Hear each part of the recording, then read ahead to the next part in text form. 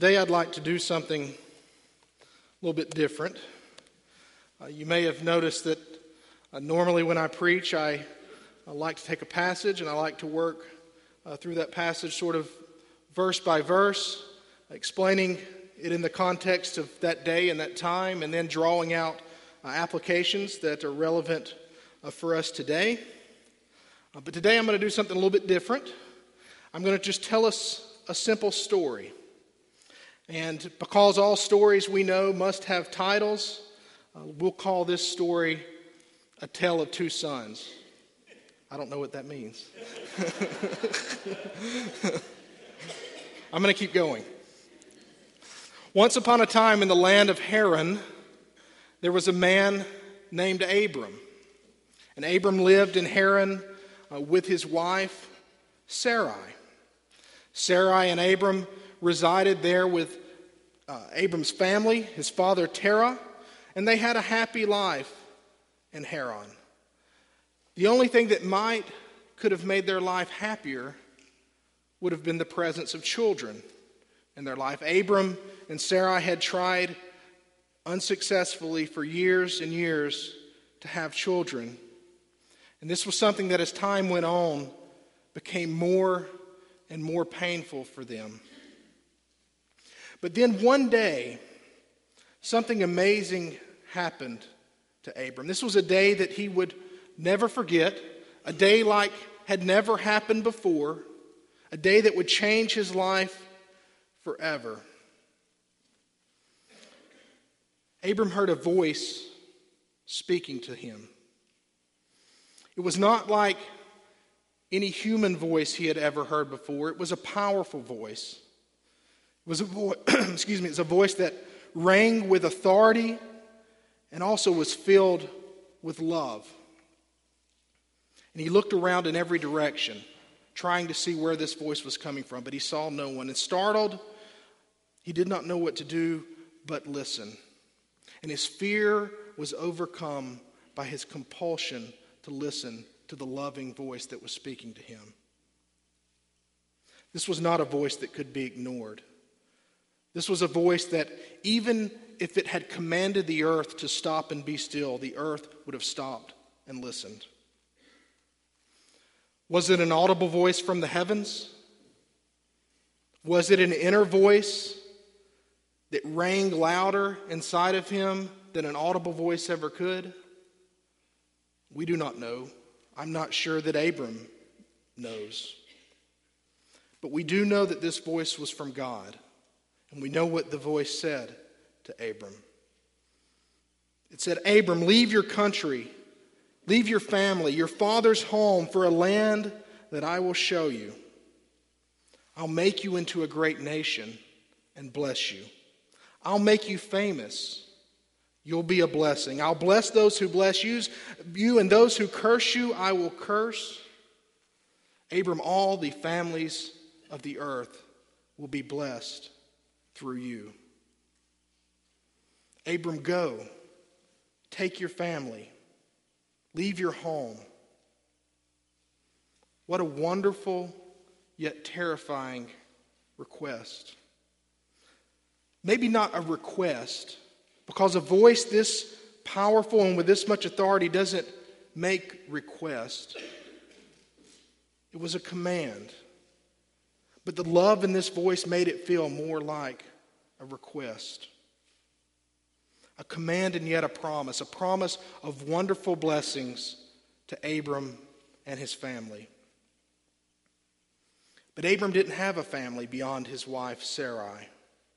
And yet, inside of this command and promise from God was the promise of a great family, a family so large that it would be called a nation.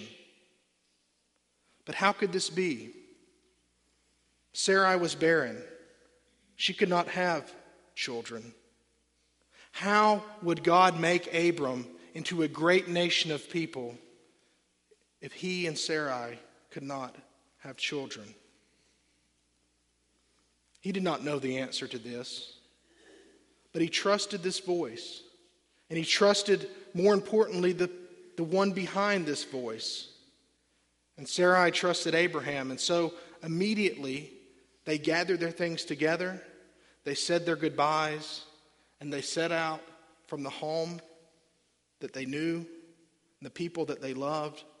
And they set out with Abram's nephew Lot and with some of the servants in Abram's house, and they headed for the land of Canaan. Maybe it was their intense longing for children that helped them to so easily and willingly obey this command. They trusted enough to obey the command from God to leave their home because He had promised them a family and a great number of descendants. But can you imagine trying to explain this to the rest of the family? What about the servants that went with him, who were being required to leave their families and their home as well, possibly? Did they think, oh sure, this man has heard a voice from God. This crazy man is going to ruin our lives. And how stupid are we? We're going to follow him. But as they traveled, Abram and Sarah's mind kept going back to this possibility of a child. When the trip was tough, when the weather was bad, when they missed their home, they focused on this promise from God that they would have a child. Sarai in particular longed for a son for Abram, a son who would be the beginning of this great nation of people that God had promised them. But if she was completely honest,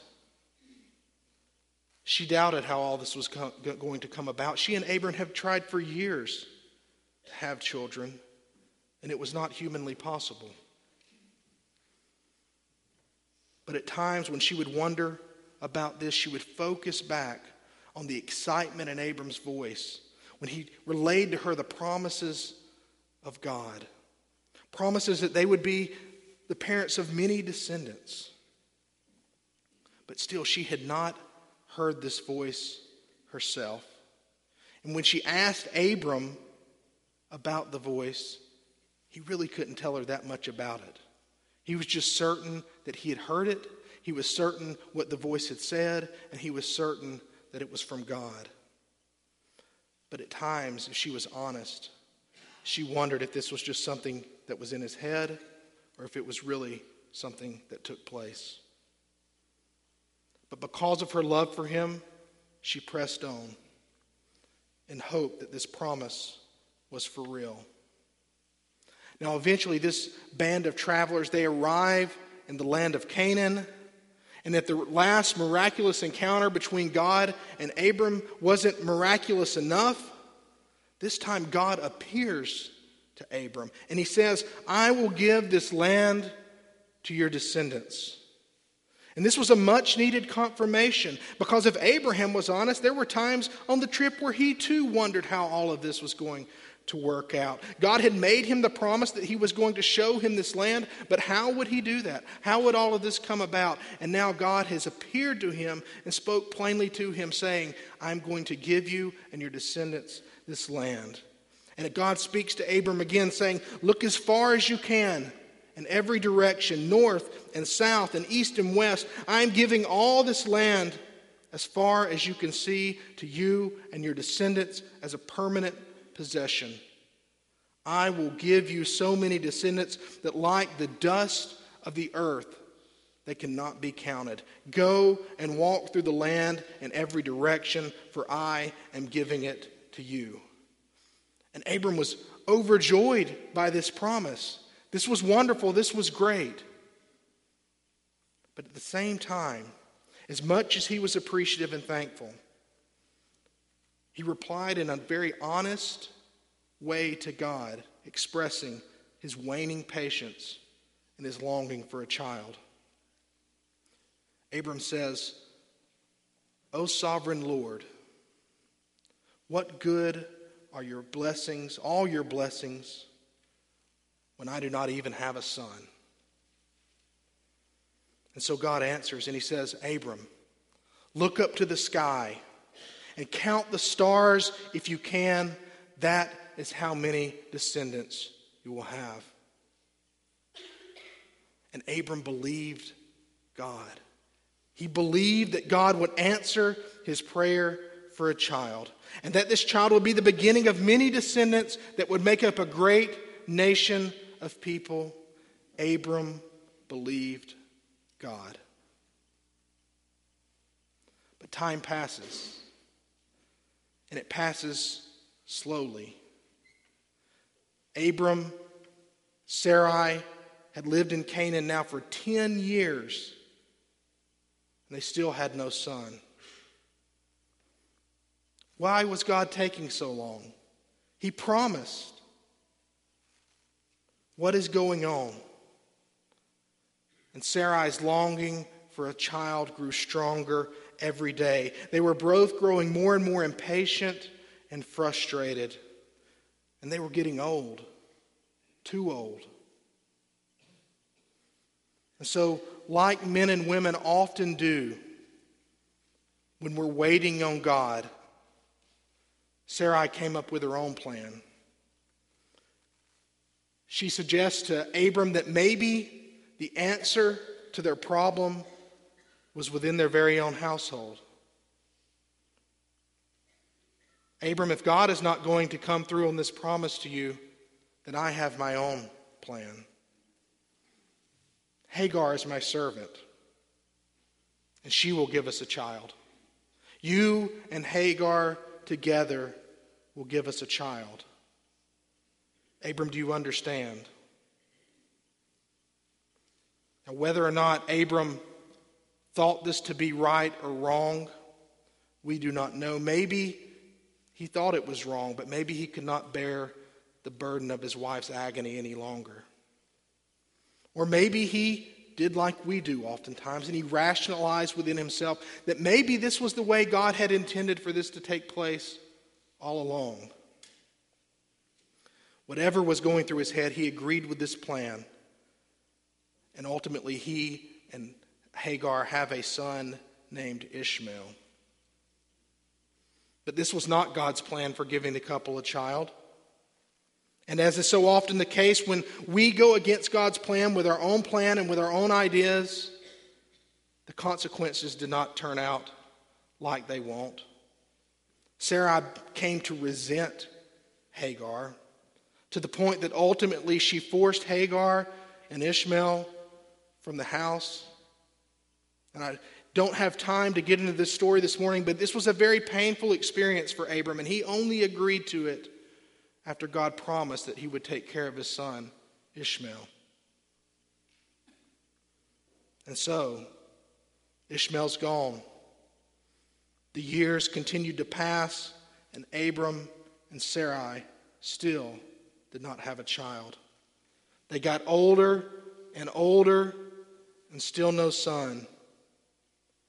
But God continued to speak to Abram. And he even appeared to him again and took these promises that he had made in the past and made them into a binding covenant with Abraham. And he even, as part of this covenant, changed Abram's name from Abram to Abraham, which means father of many nations. And he took and he changed Sarai's name to Sarah, which means princess, which is an appropriate name for someone who God promises that kings will come from her offspring.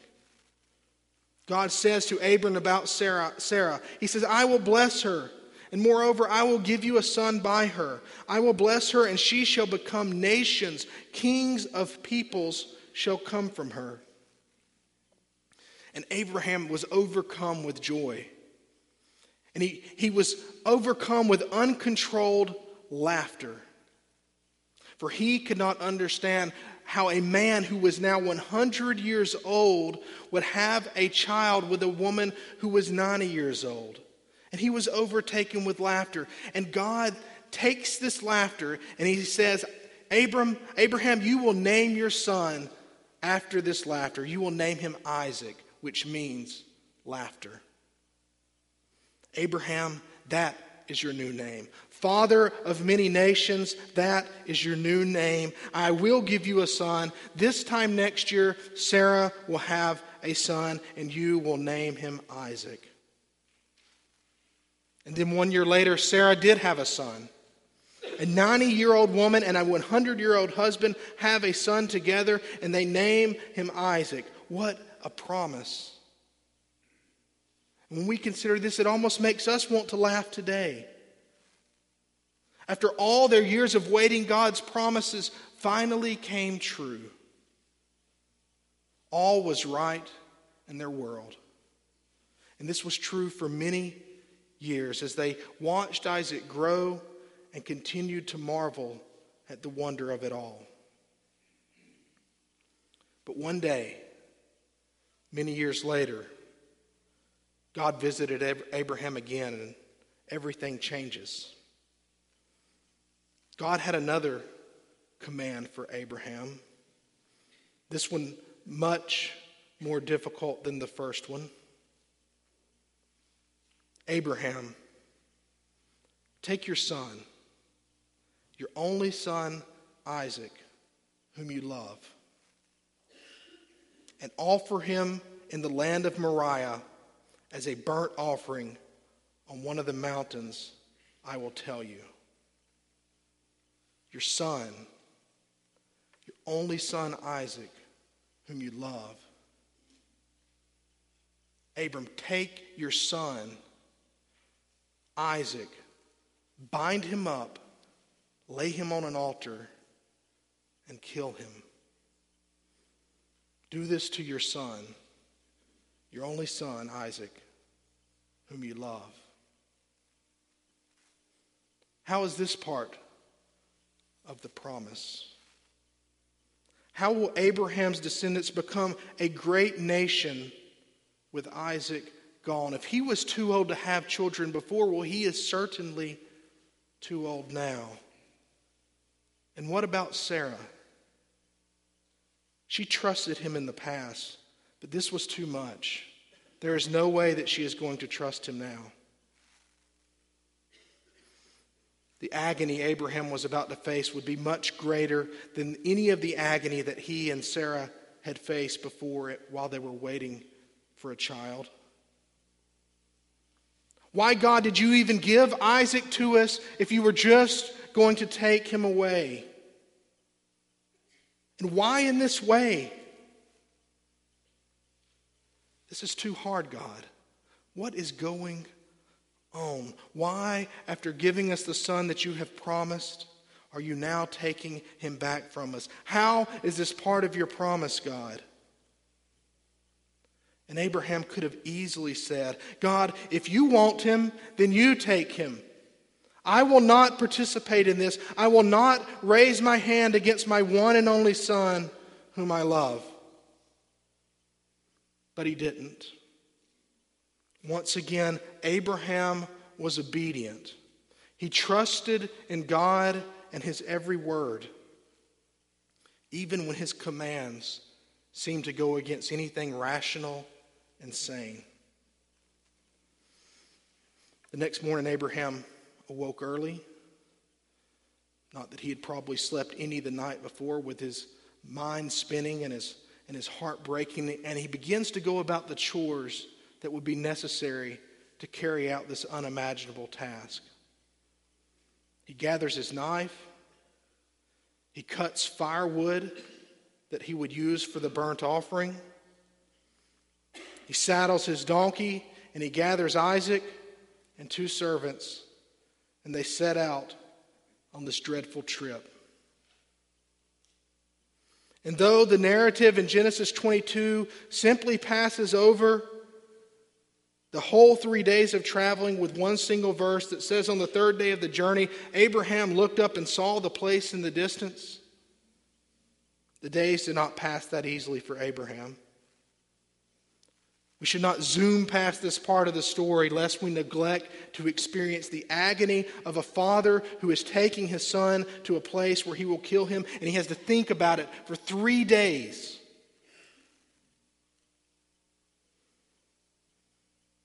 Every step that donkey took was one step closer to Abraham having to do the unimaginable. And so when Abraham looked up on that 3rd day and saw the mountain, let us not just pass by the agony that's going on in this father's heart. After 3 days, this funeral procession arrives at the place God had told him. But as Abraham steps off his donkey,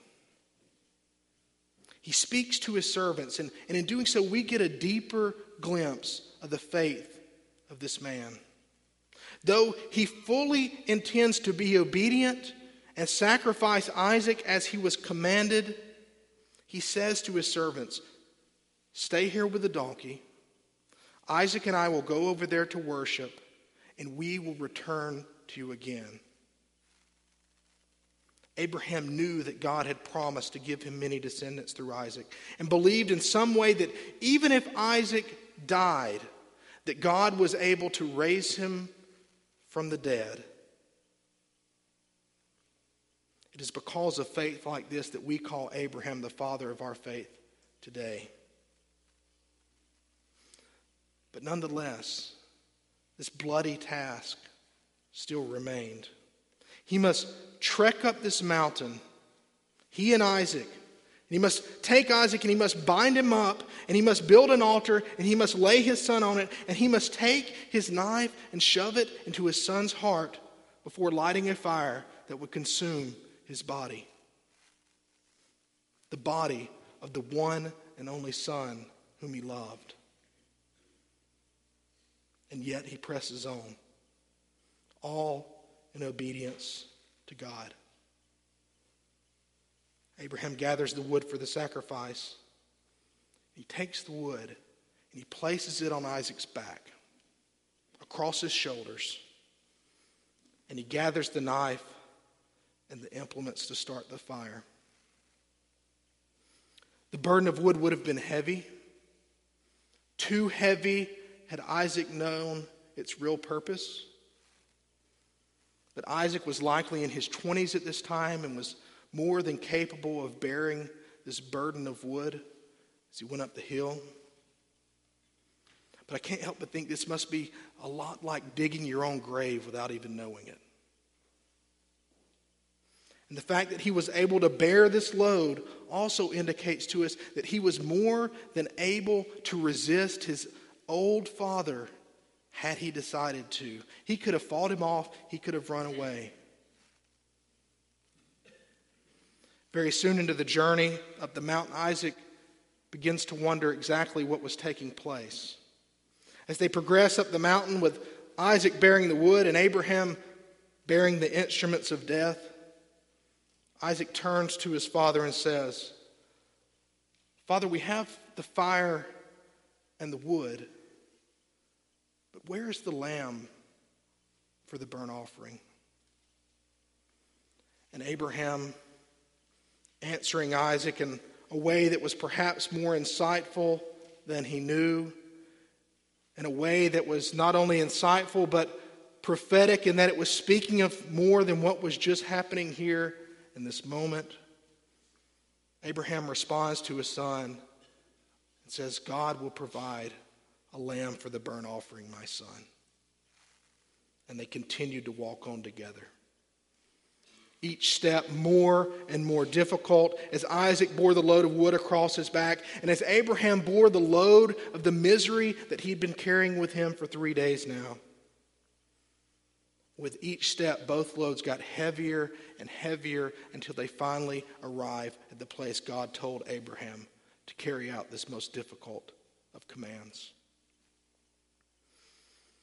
Now, how exactly the next set of events transpired, we do not know. But as I said earlier, Isaac was certainly strong enough to fight off his father had he decided to, but he did not.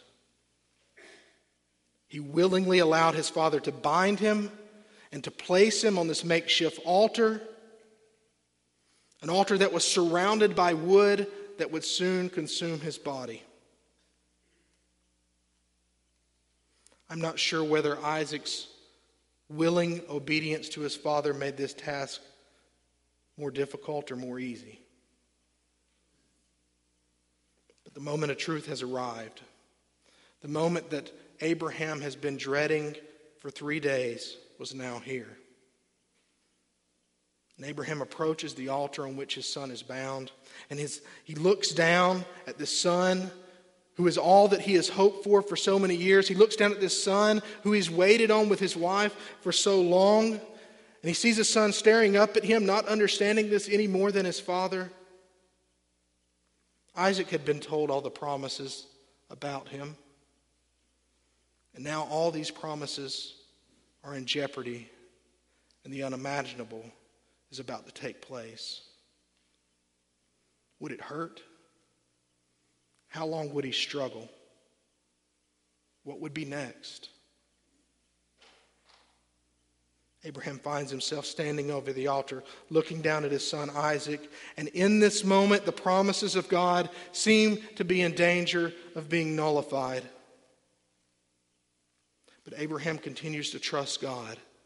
And fighting against every bit of paternal instinct he has, Abraham removes the knife from its sheath, preparing to take his one and only son's life in obedience to God. Abraham breaks the silence of that moment. Do not lay your hand on the boy. Now I know that you fear God, seeing that you would not withheld your only son from me. The ordeal was over. Abraham had passed the test. The heart rates of Isaac and Abraham begin to settle down. And Abraham looks up and he notices a ram caught in the thicket by its thorns. He seizes the ram, removes Isaac from the altar, and sacrifices the ram in Isaac's place. And maybe, just maybe, he turned to his son and said, Isaac, the Lord will provide. Before he named the spot on this mountain, the Lord will provide. And so now with Isaac off the altar, the promises of God remain. It is Isaac's son Jacob, who has 12 sons of his own, who end up going to Egypt and multiplying to over 1 million people before Pharaoh is forced to let them leave. And so the promise to Abraham that he would become a great nation has been fulfilled. And Abraham's fame spreads all over the world and down through history, so much so that this morning, thousands of years later, we are talking about him. But if you remember, there was another promise as well. How did God intend to keep the promise that through Abraham, all the families of the earth would be blessed? Not just the physical descendants of Abraham who would become the nation of Israel, but all those outside of the family tree as well, including most of us sitting here this morning. Well, let me tell you another story. Though I began this morning with the story of Abraham and Isaac, that is not actually the beginning of this tale. The story really begins with another father and son. A father and son who have no beginning, and a father and son whose story has no beginning and who has no end. Unlike Abraham, this father was not promised a son. He promised to send us his son. This is the story of God the Father and God the Son. And the Son in this story is Jesus Christ. And in these two stories, there are a great number of similarities. Like Isaac, Jesus was born to a mother who defied nature in his conception. Like Isaac, he was the only son to his heavenly Father and his Father's greatest treasure. And like Isaac, most importantly, Jesus' father placed a load of wood on his back to be carried up a hill to a place where he would be sacrificed. And like Isaac, Jesus obediently submitted to death because it was the will of his Father. But it is at the place where the similarities between these two stories end that the foundation for our faith as Christians begins. Abraham's response to Isaac, God will provide for himself a lamb, my son, finds its greatest fulfillment in John the Baptist's cry about Jesus. Behold the Lamb of God who takes away the sin of the world. And so while Isaac was spared in his story, we read in Romans 8:32 that God did not spare his own son, but gave him up for us all. And this is where we get drawn in to this story. Because in the same way that Isaac was spared through the provision of a lamb, at the last minute, we too have been spared by the death of the Lamb of God who came to take away the sin of the world. And so the promises in Genesis 22 that God will provide a lamb have become perfectly fulfilled in Jesus Christ. While Isaac is the promised son who begins the nation of God's people, Jesus is the promised son who saves the nation of God's people. A people who are sons and daughters of Abraham not because of their DNA, but because of their faith.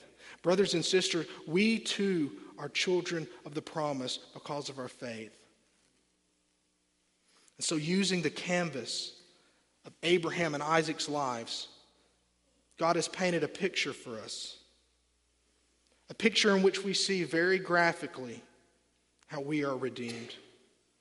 We also see a picture of the divine love shared between the Father and the Son. But even this picture falls short in many ways because of the infinite differences between Abraham's love for Isaac and the love of God the Father for God the Son. Though it is sometimes problematic to speak of God's emotions in human ways and with human terms, I think it is safe to say that if Abraham's heart was breaking when he placed Isaac on the altar, Jesus' heavenly Father was breaking to an infinitely greater degree when he placed his Son on that cross. God has the ability to love far beyond the way that we as humans can love. And just as the love of a parent for a child is greater than their love for anyone else, I think it is safe to say the Heavenly Father's love for His Son was immeasurable and infinite in every way. And this is true not only because God's love is infinite, but because the object of the Heavenly Father's love was a Son who is infinitely worthy of that love. The Son loves the Father to the same infinite degree that the Father has loved him. The Son has never let the Father down, has never wavered in obedience. And if time makes love grow stronger, let us not forget that this Son has existed in the perfect love of the Trinity for all eternity. And because of these things, I think it is safe to say that Jesus Christ is the most lovable Son who has ever walked the face of the earth or roamed the streets of heaven. So to the degree we can imagine the gut-wrenching, heartbreaking, mind-blowing agony that Abraham must have been feeling when he took his knife from his sheath and walked towards his son, bound on the altar to kill him, to the degree we can wrap our heads around the feelings that must have been consuming Abraham's body in this moment where he was ready to bring that knife down upon his son with a violent and deadly force. To the degree that we can place ourselves in Abraham's shoes, we can only begin to imagine in the smallest way how God the Father felt as he watched his only son hanging there on the cross.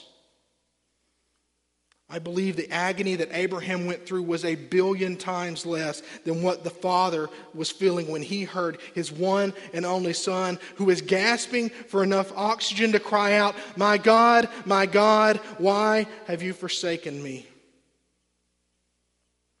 Surely a God capable of infinite love is also a God capable of infinite heartbreak. And while Abraham had only to agonize over his son's death for 3 days, God the Father had to think about it for all eternity. And yet we are told that God the Father did not spare his own Son, but gave him up for us all. And that God so loved the world that he gave his one and only Son, that whosoever believes in him will not perish, but have eternal life.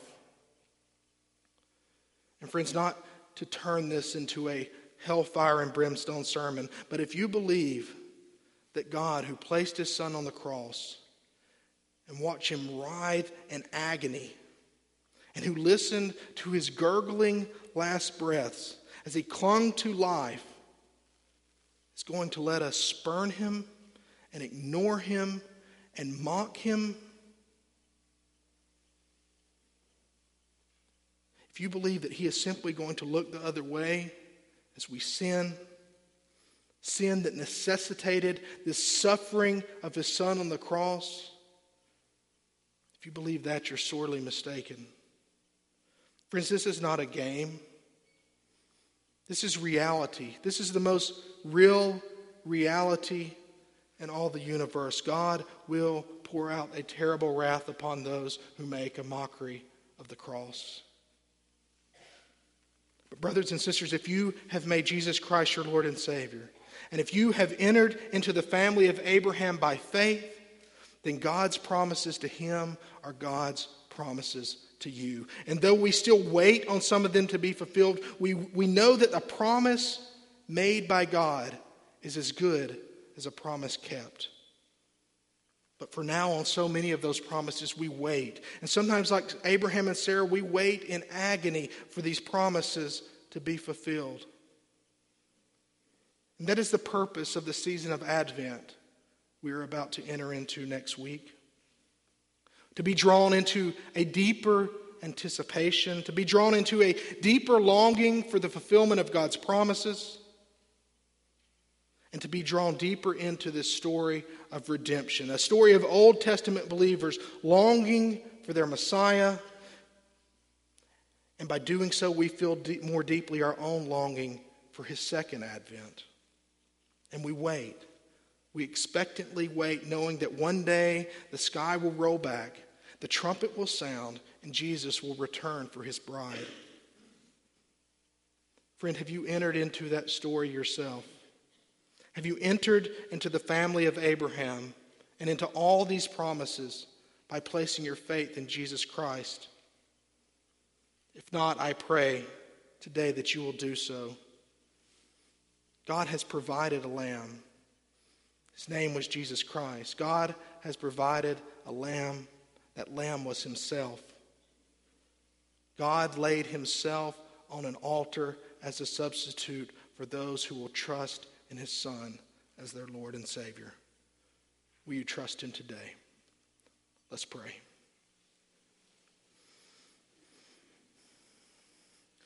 Father, we call you gracious in most of our prayers, but this is the ultimate example of your grace to us.